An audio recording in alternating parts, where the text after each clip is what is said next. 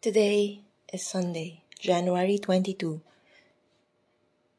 2023. The first reading according to Isaiah chapter 8, verse 23 to chapter 9, verse 3. Yet where there was but anguish, darkness will disappear. He has just afflicted the land of Zebulun and the land of Naphtali. But in the future, he will confer glory on the way of the sea, on the land beyond Jordan, the pagans' Galilee. The people who walk in darkness have seen a great light. A light has dawned on those who live in the land of the shadow of death. You have enlarged the nation, you have increased their joy. They rejoice before you as people rejoice at harvest time, as they rejoice in dividing the spoil. For the yoke of the burden, the bar across the shoulders, the rod of their oppressors, you have broken it as on the day of Midian. Psalm 27, verse 1, 4, 13 to 14. The Lord is my light and my salvation. The Lord is my light and my salvation. The Lord is my light and my salvation. The second reading according to the first book of Corinthians chapter 1, verse 10 to 13, 17. I beg of you, brothers, in the name of Christ Jesus our Lord, to agree among yourselves and do away with divisions. Please be perfectly united with one mind and one judgment. For I heard from people of Chloe's house about your rivalries. What I mean is this: some say, I am for Paul, and others, I am for Apollos, or I am for Peter, or I am for Christ.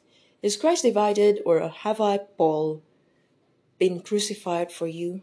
Have you been baptized in the name of Paul?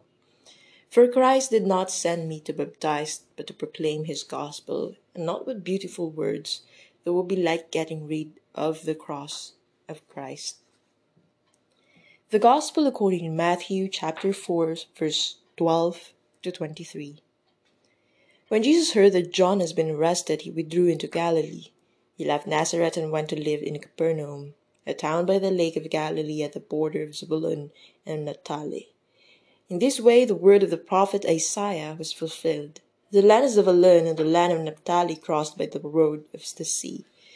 And you, who live beyond the Jordan, Galilee, land of pagans, the people who lived in darkness have seen a great light. And those who live in the land of the shadow of death, light has shone. From that time on, Jesus began to proclaim his message. Change your ways. The kingdom of heaven is near. As Jesus walked by the lake of Galilee, he saw two brothers, Simon called Peter, and Andrew his brother, casting a net into the lake, for they were fishermen. He said to them, Come, follow me, and I will make you fish for people. At once they left their nets and followed him. He went on from there and saw two brothers, James the son of Zebedee, and his brother John, in a boat with their father Zebedee, mending their nets. Jesus called them at once. They left the boat and their father and followed him. Jesus went around all Galilee, teaching in their synagogues, proclaiming the good news of the kingdom, and curing all kinds of sickness and disease among the people.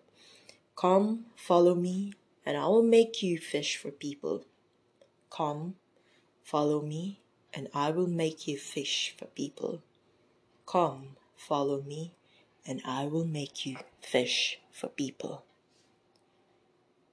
Lectio Divina. Today's reading introduces us to Jesus' mission. The prophet Isaiah tells us that the Messiah will come to banish darkness and death, replacing them with joy. Paul writes about the unity of those who follow Jesus, a unity founded in the gospel and in the cross. In Matthew's gospel, Jesus calls us to abandon the past, change the way we live, and follow him.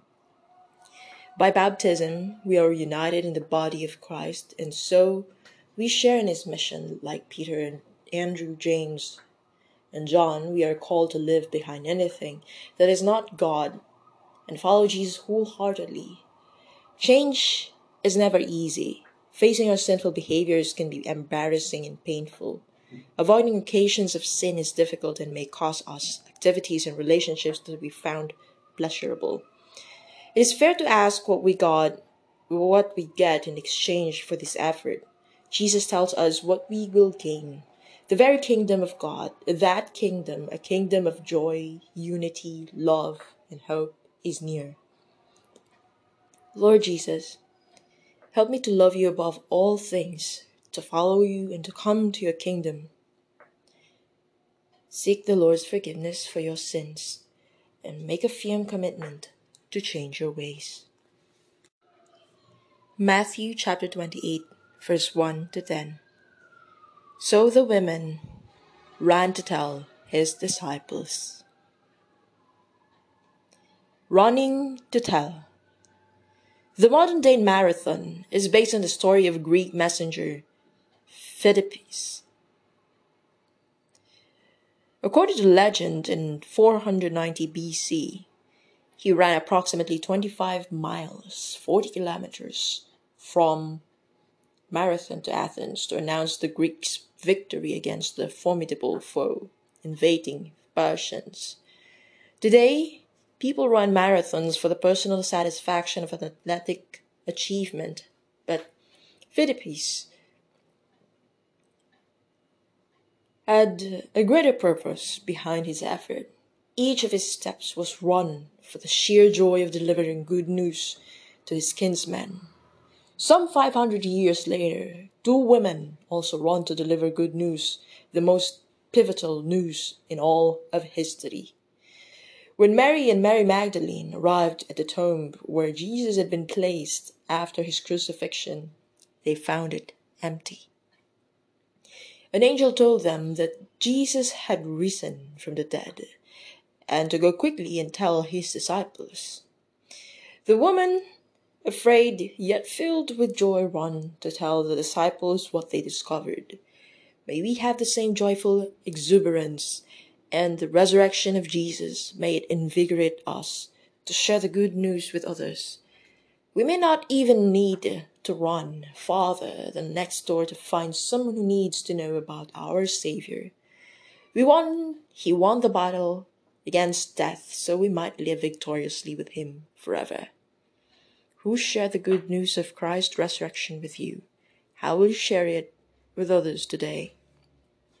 God, I rejoice because of your victory over death. Thank you for allowing me the privilege of sharing this good news with those you've put in my life. God, I rejoice because of your victory over death. Thank you for allowing me the privilege of sharing this good news with those you've put in my life. God, I rejoice because of your victory over death. Thank you for allowing me the privilege of sharing this good news with those you've put in my life.